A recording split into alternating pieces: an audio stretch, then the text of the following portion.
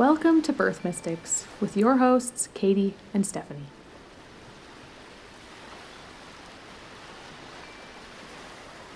So I'm really excited about today because we're going to talk a little more about kind of our businesses, and it's fun that both of our businesses are both grounded in kind of mythology or etymology. Yes, look at us.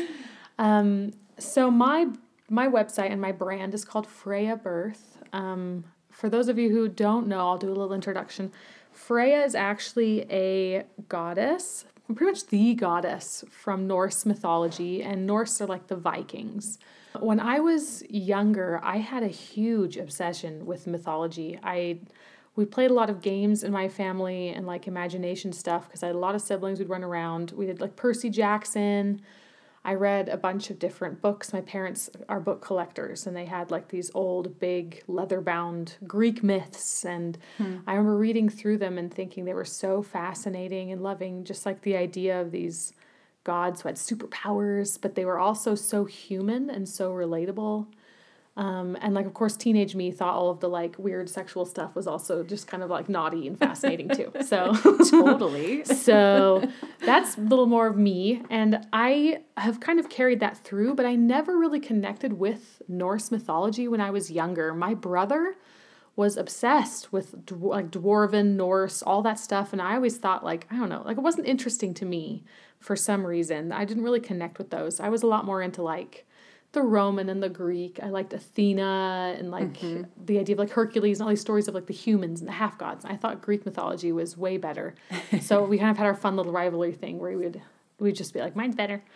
And so going into creating my business, I just struggled with trying to figure out what I wanted to do. And I remembered that there had been this company in Germany where they had been called Freya Geburt und Hebammen. So there were these midwives who had Freya as their name, and I thought, that's a beautiful word, and I know that's a god, so let me dive into that. So I dove into the mythology of Freya and just was so pleased with myself that I had dove in at all, and it was so fun to me to read into it and just to realize that I think I had not dove into it before because there is so little to be found in some ways. So Norse mythology is very fragmented. It's ancient. And a lot of the Vikings, because they were very nomadic and they were torn apart essentially when they tried to explore too far. And we don't have a lot of their history. They didn't write a lot down. A lot of it was word of mouth. So we don't have a ton of like actual evidence. Whereas the Greeks and the Romans, they wrote things on stones. They had a lot of like written history that they passed along. So we have like exact stories from a lot of that. So the Vikings, what's kind of beautiful about it is this mystery. So you have these gods that we know existed. We have Odin, we have Thor, and we know what they were and kind of what they represented. But there's a lot of little stories and characters that aren't as clear. And it feels as though Freya is kind of the most shrouded in mystery. Did you know that about Norse mythology? No, I'm learning a lot just listening. Keep going. Okay, good. So leaving open to interpretation, there are a lot of different things you'll hear, and you'll hear the most diverse things about Freya. There are some stories that will paint her as this seductress and compare her to Aphrodite. There are other stories that paint her as this ruthless warrior, goddess of war, and paint her as this cutthroat version of like Athena, but harder, right? And then there's these stories that will paint her as like this mischievous who's always trying to ruin all the men's plans, like always just has her own intrigue going on, kind of this like this underhanded. Kind of the manipulator. Okay. So some paint her as like this mischievous person. And then some paint her as this kind of wild woman, like this unattainable thing. Like all the stories agree that she rode a chariot that was carried by cats. I don't know if you knew that. No. I'm a cat person. So I knew the chariot. I just assumed it was horses. No, she was carried by giant cats. Wow. We're talking like cheetahs or lions or something? House cats. Or they like were house cats. Okay. Like I imagine them being like a, what is that giant house cat? But just a big I'm just old thinking cat. like the Cheshire cat because they're big, but there's probably bigger ones than that. Oh, yes. That would be perfect. Freya carried by 2 Cheshire cats. They can't be pink, though. They have to be like Viking-y. Yeah, I would agree with that. Furry and a little savage. That is wild. Because were they tamed cats? Like, were they... I don't know. Can you, like, Shrouded pet in the mystery. Cat? Okay. I don't know. Maybe Nobody Freya knows. can, nobody else. Yeah. I'm sure they were like her protectors. I can see her lounging on a throne with like the cats purring around. Yeah. And if you messed with her, they'd mess with you. That's right. I like She it. had him trained. Yeah. Yes. Okay. So there's what a all these visual. little things. Isn't that a cool visual? Yeah. But essentially what I love about that is, for me, it was cool to say that there's kind of this multifaceted part of women that in many ways, because it's interpreted mostly by men, and like this is kind of a patriarchy rant here, but she's painted in these negative lights, right? Towards the seductress, where if you're a sexual woman, you're automatically this seductress, like someone trying to lead men astray. Or you're painted as this, like you said, manipulator who's trying to use her feminine wiles to control, be underhanded, and get what you want, or mess up the men's plans. And then you have her as like the warrior, which makes her so cold-hearted, and this conqueror woman, and all these different sides that felt so negative. But if you take a step back and look at them, and I don't know if anyone's ever read the book, what's the Wild Woman book that I just read? Are you talking Glennon Doyle? No, like when... Untamed? Oh, Women Who Run with the Women Wolves? Who Run with the Wolves. Clarissa Pinkola Estes. Yes. I'm a big fan. Yes. So I read that book, and that kind of reminded me that, like, a lot of the times when we look back at mythology, we look through it in this lens of the storyteller, and the storyteller is often male. Because they were the historians. They were the people telling the stories. So we can look back at Freya, and for me, it reminds me that women are allowed to be multifaceted. Yes. We are allowed to be sensual without being seductive, or without being, and you can be seductive in your way without it being a negative characteristic. We're allowed to embody our sensuality. Yes. We're allowed to embody our anger. Be the warrior. We're allowed to embody it. We're allowed to embody our, not manipulation, but our craftiness, our cleverness. How to solve problems and get things done. Yeah, and right? it's standing up for yourself and not allowing everyone else's plans to dictate your life and taking initiative. Yeah. We're allowed to be all of those things. And that was one of my really, as I dove into Freya, that spoke to me so much, because I feel as though that's one of the lessons that birth taught me. You mentioned last week feeling like you had been very separate from your femininity in some ways. And that birth kind of through years helped you to reconnect with that. And I connect with that a lot, because I think I painted femininity as a thing that was weak.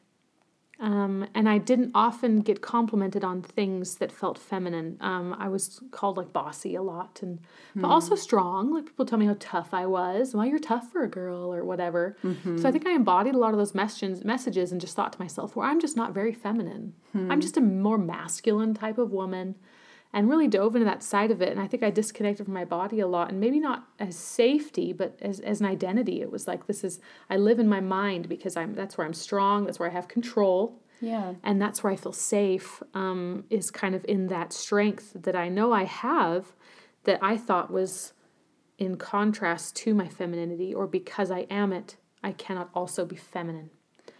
Well, Freya tells us otherwise, because apparently she had a very powerful masculine side. That's like her warrior, right? But then she could also be very coquettish and feminine, and that's really powerful to recognize. It's not one or the other, but like maybe different situations in life require different parts of ourselves, and that I can show up differently to different situations and still be me, right? Yeah. And it reminds me that there maybe are facets of myself that I'm not allowing, because I think it is in contrast to, or a paradox of, things I want to embody. Yeah. And reminding myself that I'm allowed to be those different things. Yeah. And exploring that for myself. So it's always a message to me and how I want to live, and it's still a journey I'm on. Aren't we all? I still don't know how much I feel connected to my femininity, but it's definitely a lot more than it was through my birth journeys and through all of the things that I'm learning. So we are very much process people. We don't believe in arrival. Yeah, we believe matters. Yes, the journey matters. There's a difference between acceptance. You can accept that you are currently worthy and accept that where you are at is good and who you are is good, but also never feel like you've fully arrived at, and you could sit and be at peace. Or you can sit and be at peace, but that you sit and no longer strive for growth. But to move back to Freya, there are some things. Oh, did you want to add anything to that? I think you're probably going to go there, so I'm going to wait and see what you're about to say. Okay. Because I have more thoughts. Yeah. Okay. So the one thing that they do all agree about for Freya is what she was goddess of. And that was fertility, love, war, magic, and death. I'm sorry, I'm giggling because you just described birth. I think those are all the adjectives of birth. Isn't it, though? Fertility, war, death. What was Love. the other one? Love. Magic. Magic. So That's so cool to Isn't me. that so cool? Yes. I love that it's kind of the full spectrum of creation. Yes. There's only one woman goddess, and you think like Thor's the god of thunder, like who cares about thunder? Yeah. Like, sure, he rides in lightning and it looks cool and he's a big buff dude, but like compared to fertility, love, war, magic, and death. Gosh, that's such a spectrum. Yeah, they all agree that she was the most powerful in the Viking magic. As one of the only women in Norse mythology. She had that entire spectrum belong to her, which for me is, like you said, the spectrum of creation or the spectrum of birth. Yeah. And it carries so many paradoxes within it. Because you have fertility and death. That's yin and yang. Yes. That's the creation and the destruction. Absolutely. And then Love love and and war. Yeah. Where she's in charge of that, the anger, but then the love. And then she also, and the magic, which I think is kind of the binder of I was it going all. to say it tethers it all together. Mm-hmm. And I'm just literally going through my birthing experiences and the births of my clients. And I'm like, I think I could pinpoint one of all of those categories in every single birth I've been to. Yeah. There's those moments of just deep passion and the romance side of labor where the lights are low and the couple is bonding in the sweetest atmosphere.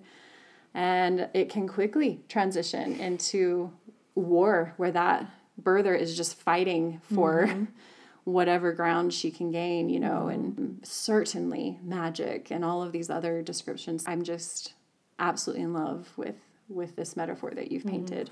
Yeah. I love that a lot of times people shy away and think death is something that is like negative. And I think I've grown to have this fondness for the idea of death. Like it used to be a scary thing for me before I got into birth. That used to be something like it just will end. But I've realized that there's so much value in creating that familiarity with the concept of death, of understanding that we're going to die. I love, there's a quote I'm trying to remember I read. It said, to know someone is to attend a funeral of 1,000 deaths of who they were. Oh, wow. Like to know someone really long beautiful. term is to attend a funeral of 1,000 deaths, but also to attend 1,000 births of who they become. Amen. And I think that's something that like birth did teach me, is that there was a part of me that died and I mourned her. I remember after I had my first baby, that was part of the suffering that I went through. That was part of that darkness and the messiness and the unknowns of like, why did that have to happen? As I left that birth feeling so heavy and negative. And then I went into motherhood carrying some heaviness, and that made me mourn how carefree I had been. I remember thinking so often, like, this is so hard.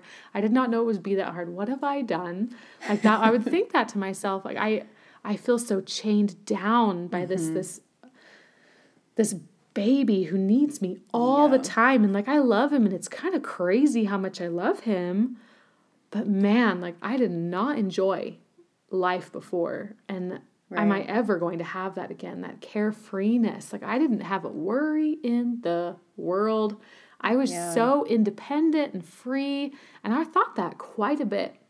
I had a hard time letting that part of me die. Yeah. And realizing that I look back now and kind of laugh at myself because it's like I see the whole journey and hindsight is always 20/20. I look back and kind of laugh. I'm like, you don't even know, like that had to happen. You don't want to stay stuck in that innocence. Like I have grown in so many ways that I cannot name and I still can't put fingers on. That's one of the reasons we're here, is because we're trying to. That birth and all of that did to me. So kind of, and death having a presence. So I read a book recently that said that if we can befriend death and live, and we know this, like there's the regrets of the dying. Like right before you die, they talk about the regrets. They wish they'd spent less time worrying about money and all these different things, that if we lived and had it conscious that it's going to end. Yeah. And it could be tomorrow and it could be in 60 years. Yeah. But it would make us appreciate the things that we have now and make us be more conscious and intentional with the things we do with our time, right? And that can be very powerful, and it doesn't have to be a scary thing. I mean, it's not something we have to, like you said, it's not something we have to want to happen soon. But when we let it not be the monster, because I feel like that happens with birth as well, is that a lot of women think of it as this scary monster. And they kind of just like put it in the back of their minds. Like, I don't know if I thought birth was a monster. I thought that birth was like this hard thing, but I do hard things. I'm tough, right? Yeah. But I know women who are terrified of birth because it seems so alien, because we don't fully understand it. And I think that death gets that rap too sometimes. Absolutely. And you're reminding me of a book that I read, and I think the title is A Good Birth. I hope I got that right, and I wish I could remember the author too. It's been years, but she makes that really beautiful correlation between a good death and a good birth. And she compares anybody who has watched somebody die. There is a phrase around that process that somebody could walk out and say, you know what, it was a good death. And maybe the opposite, where you could walk out and say that was a really, really hard passing. And then she breaks it down like, what makes it a good death or what makes it a really difficult one, and then kind of carries that over into the birth conversation. Oh, that's cool. It's really fascinating. And a big part of it, though, was like the level of resistance to that process. How afraid were you of what was on the other side? Did you view it as the scary monster, or do you view it as the most epic adventure into the unknown that you will ever go on in your life, you know? And then that was definitely a theme that connected the two bookends of life and death. Oh, that's beautiful. Yeah. I love that. So that was for me fun to have. There's so much mystery and shrouding and unsurety about what Freya was, but that all agrees on that she was this full spectrum, that she was the paradox, she was the bookends, that she carried all of that, and what bound it was that magic. And I think that for me, and the reason I chose it, one of the many reasons I chose it to be the representation of my business, was that I know and I see in every woman that I serve, I see the magic. You see it. You see the magic in birth. It's why we're here. It's why anybody listening, like, I know that's why you're here. Yeah. This is why you named your new business Doula Magic. Yeah, that's why I named it Doula Magic. Because for me, magic is something that it's a powerful weapon we can wield, and it can be wielded. There's a lot of bad magic and there is good magic, but we all have it. And a choice is, do we recognize that we have it, or do we run from our power? Do we pretend we don't have magic because it feels scary and big, and live small, which a lot of people do, which can feel safe, and it takes a lot to step out of that. But it's there, and do we have the bravery to step by step allow ourselves to access our magic and to be curious and to reanalyze if we are using our magic for good, if we are using our magic for improvement, and to be open to always progressing in that journey of saying, okay, how can I own that a little bit more? How can I get to know myself and figure this out a little bit more? What are my superpowers? What are the tools I have that will help me birth? What are my strengths? Because I don't have to birth a certain way. That's another thing that we're both very passionate about, I know, is that birth doesn't look for us like one thing. It's allowed to have the love and the war. It's allowed to have the dark and the light. It's allowed to have the peace and the complete chaos and uproar. It's allowed to be quiet and loud. I can't tell you how often I've had a client tell me after she's been super vocal at her birth that she feels as though she somehow failed because she had to scream. And how often I have to remind them that screaming is ownage and screaming is power, and screaming does not mean that you're failing or out of control. It can simply be an outlet, but it can be a powerful way to use your voice. I think a lot of women feel as though it's two-pronged, that women need to be quiet and pleasant. It's like the societal programming we have that's womanhood. And the other is that many birth courses, as good and well-intentioned as they may be, often leave women feeling like there is a certain birth that is a good birth. Right. And that has more to do with the outcome or the manner than the way you're feeling or the way that you showed up. Yeah. You know? Yeah. And maybe it is because there's been so much conditioning. Like the way I like to view this is like, look, birth was over medicalized. We were at a crisis point in American history. So like I have so much respect for the natural birth movement, for those, you know, early characters in history that started to like swing the pendulum. But here we are 50 years into that or whatnot. And I think that you and I and other birth workers are starting to see a different kind of trauma. It's not the over-medicalized, but sometimes it's the over-idealized, right? And we're shown these really incredible birth videos and photographs of really just the magic, right? Yeah. But Freya reminds us that birth is a lot of things, and magic is one of them. But we cannot leave out the love and the war, and what was the other beautiful bookends? The fertility and the death. The fertility and the death. And I think you and I, and why we're doing this podcast is we're like, no, we're going to show people that there's actually a messy, dark side to birth, but it doesn't have to be something to be afraid of. Because I think if more of us are aware of that full spectrum, then we're going to see a more comprehensive, maybe, and like holistic preparation so that, I don't know, like we just free ourselves up to experience the whole spectrum of what birth can be. I think that was like the work of my third birth, because at that point, my second, I think I went in with an idealized, I went in very idealized, like, I just have to believe and get out of my own way. Like that was like the pillars. I need to get out of my own way and I need to believe. I like that. I need to believe in my body, trust my body, and get out of my own way. Those are like the two things. Two really good mantras. Yeah. And I just focused on my breath and I did what I've been told. And it did turn out beautiful, but it could have been hard. In my case, it turned out really well. And for me, it was beautiful. But if that birth had been hard again, I would have felt so disappointed in myself. What did I not do right in my preparation? Absolutely. What did I not do here? And I would have blamed myself. How did I fail? How did I fail at this? Yeah. Right. It becomes a pass-fail situation when we idealize it.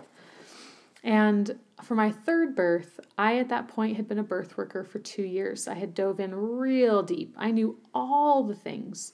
And I found that birth to be mentally the most complicated birth to go into, because I felt like I almost knew too much. It was as though I would second guess myself when I needed reassurance for the basics. I felt so stupid for wanting reassurance from my midwife. Yeah. I felt I should know this. I do know this, but the mother is still scared, and I want that affirmation. I had all these battles going on in me, but the one thing I wasn't really battling about was that I actually felt excited. And I remember with my second birth, I felt prepared. I felt like I had something to prove. Yep.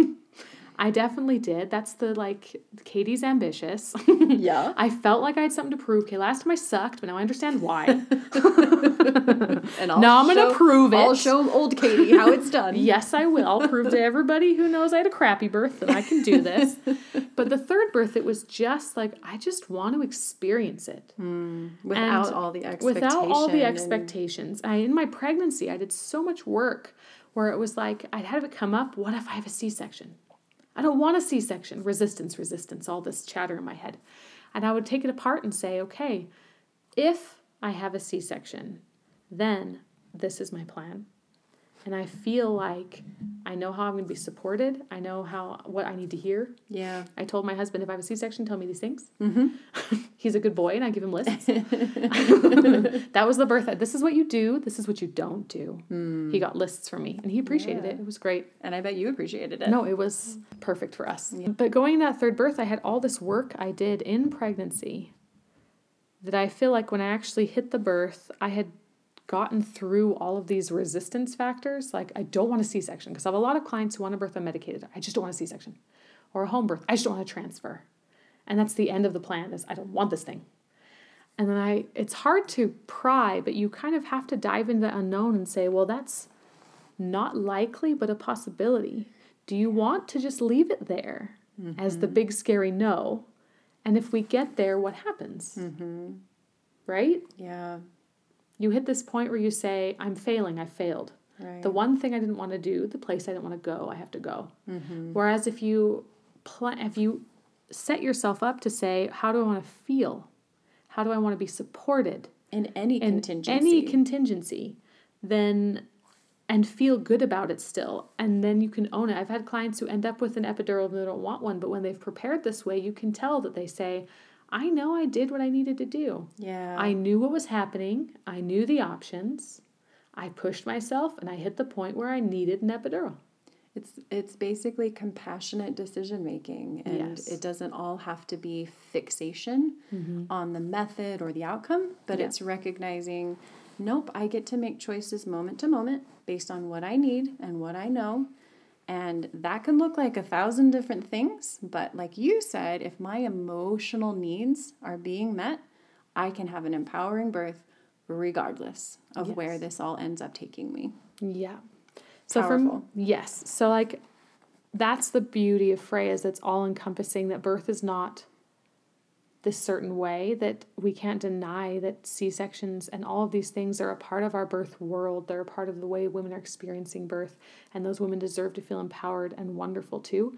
And they can nerd out about birth just like we can, and they can, I know wonderful doulas who've had 4 C-sections, and they always start at the beginning saying, you disqualify yourself, right? You say, I can't be a doula, I had 4 C-sections. I know you did that too. Oh, from the opposite end. Should I share that really fast? Yes, please. Yeah, because, and in fact, my neighbor that got me into doula work is in that community of people who had all C-sections, and she shared that with me, that was a struggle for her at first.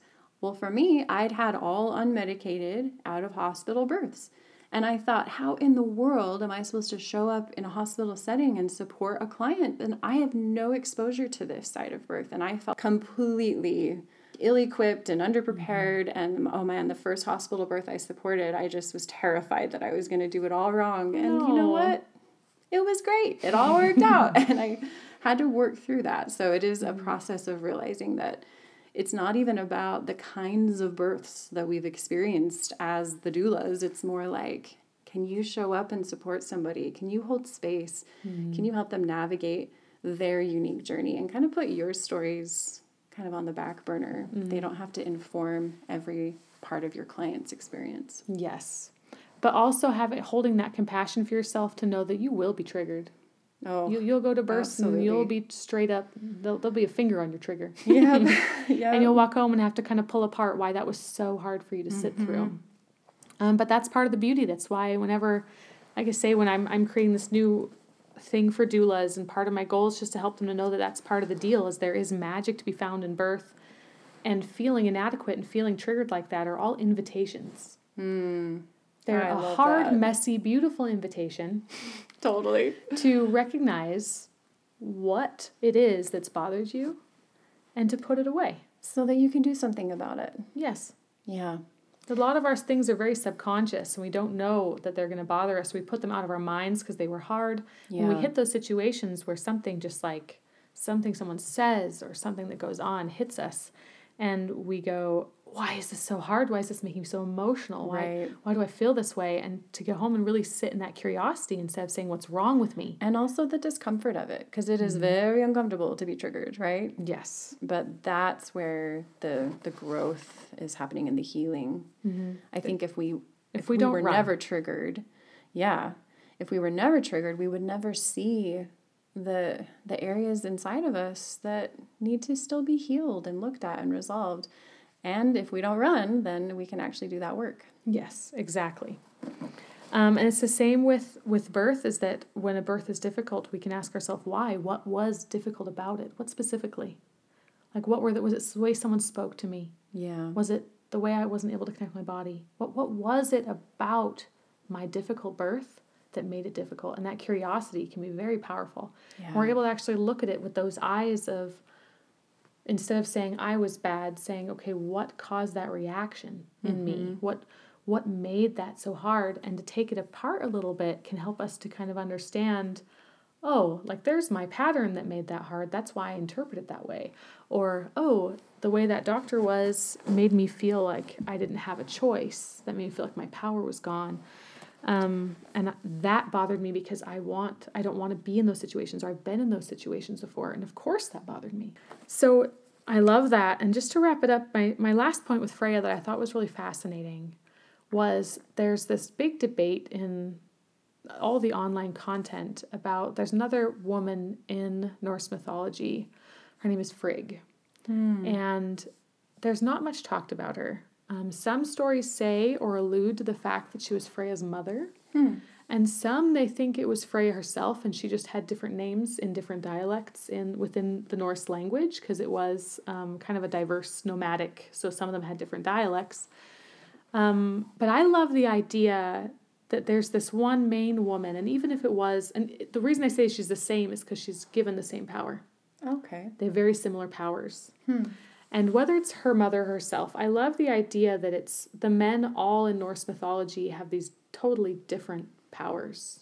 Yeah. But the women all carry these powers. That whether it was herself or her mother, that was something they had in common. Whereas like the Norsemen, like Odin's this god of war, and then you have Thor, thunder, and you have Loki, which is the god of mischief, and they have like all these different things, but it's all very different from each other in the men. But the women have this line of this all-encompassing journey. I love that. Which I thought was really beautiful. And such a spectrum of gifts or powers within that too. So it's something that like links us together through the generations, and then also like we're so multifaceted. No, it is. And that's like when you sit back and look at what it means to be a woman, and the beauty of birth, and the fact that we can just create other humans. Like just sitting back for a moment and thinking of how that is our birthright. Yeah. How that is inherent in every woman, is that we carry on our species by going through that full spectrum passage. Because I don't know, like between marrying my husband, making a baby with him, and parenting with him, we've been through this cycle a lot of times. There's been working on our fertility, whether we're working on not just making people, but our own fertility means potential, right? Fertility means the potential to create. So working on our own, what do we want to grow? Are we growing together? And how each of our fertility is, working through the love that we have for each other, the wars that we have because our patterns collide, and the magic that can be in a relationship, and the death as we mourn things that we thought a partner should be, or that we have to stand up to each other to show this is how I'll be treated, and finding these cycles over and over in our marriage as well, that's something that I feel like as women, we're more connected to that cycle because it's inherent in our bodies. Because our bodies go through that cycle. We go through it every month. Absolutely. We repeat it over and over. Right. And men don't do that in the same way. And so I think that's another powerful thing about being a woman, and something that we've often shrouded in shame, because it is very mysterious, and it is, according to our modern society, messy. Yeah. It's a messy thing to be a woman, to be on a cycle and to birth. There's a lot of messiness. And I think that it's fun and it's beautiful to through birth, that I feel like the messy, when I get triggered or when I get into things, of course it's still hard, but there's this little part of me that's just like, oh, where's this going to lead? Absolutely. Like it becomes, I feel like that's one of the big things that's changed my life, is that it becomes exciting. It's a curiosity. It's an adventure. It's like, oh, this sucks, but what does that mean? And why does it suck? And how can that help me grow? And that's the reaffirmation that comes, and the reason I'm so grateful for my crappy birth. We've talked about this before. Yep. I'm so grateful for my awful birth because it woke me up. Yep. It was, I used to say, my empowered birth triggered this journey, but it was not my empowered birth. I would not have gone down that rabbit hole. I would not have awoken that passion within myself if the first birth hadn't happened. Right. I would have continued happily la-di-da if my first birth had been fine. It's like Rumi said, that our wounds are where the light enters us. And I was wounded by that first birth, and that is when the light came in. And not to say that beautiful, empowering birth isn't worth having, right? And seeking and celebrating. But without the breaking open, we don't know what we're made of. Yeah. It was the awakening. The awakening. Katie, thank you for teaching me about the badass Freya. I know, right? My life is forever changed. Do you need a tattoo now? I'm going to tattoo with little kittens pulling her chariot. I want to see it. Okay. I'll keep you posted. Thank you for joining us as we step into darkness, knowing we will find light.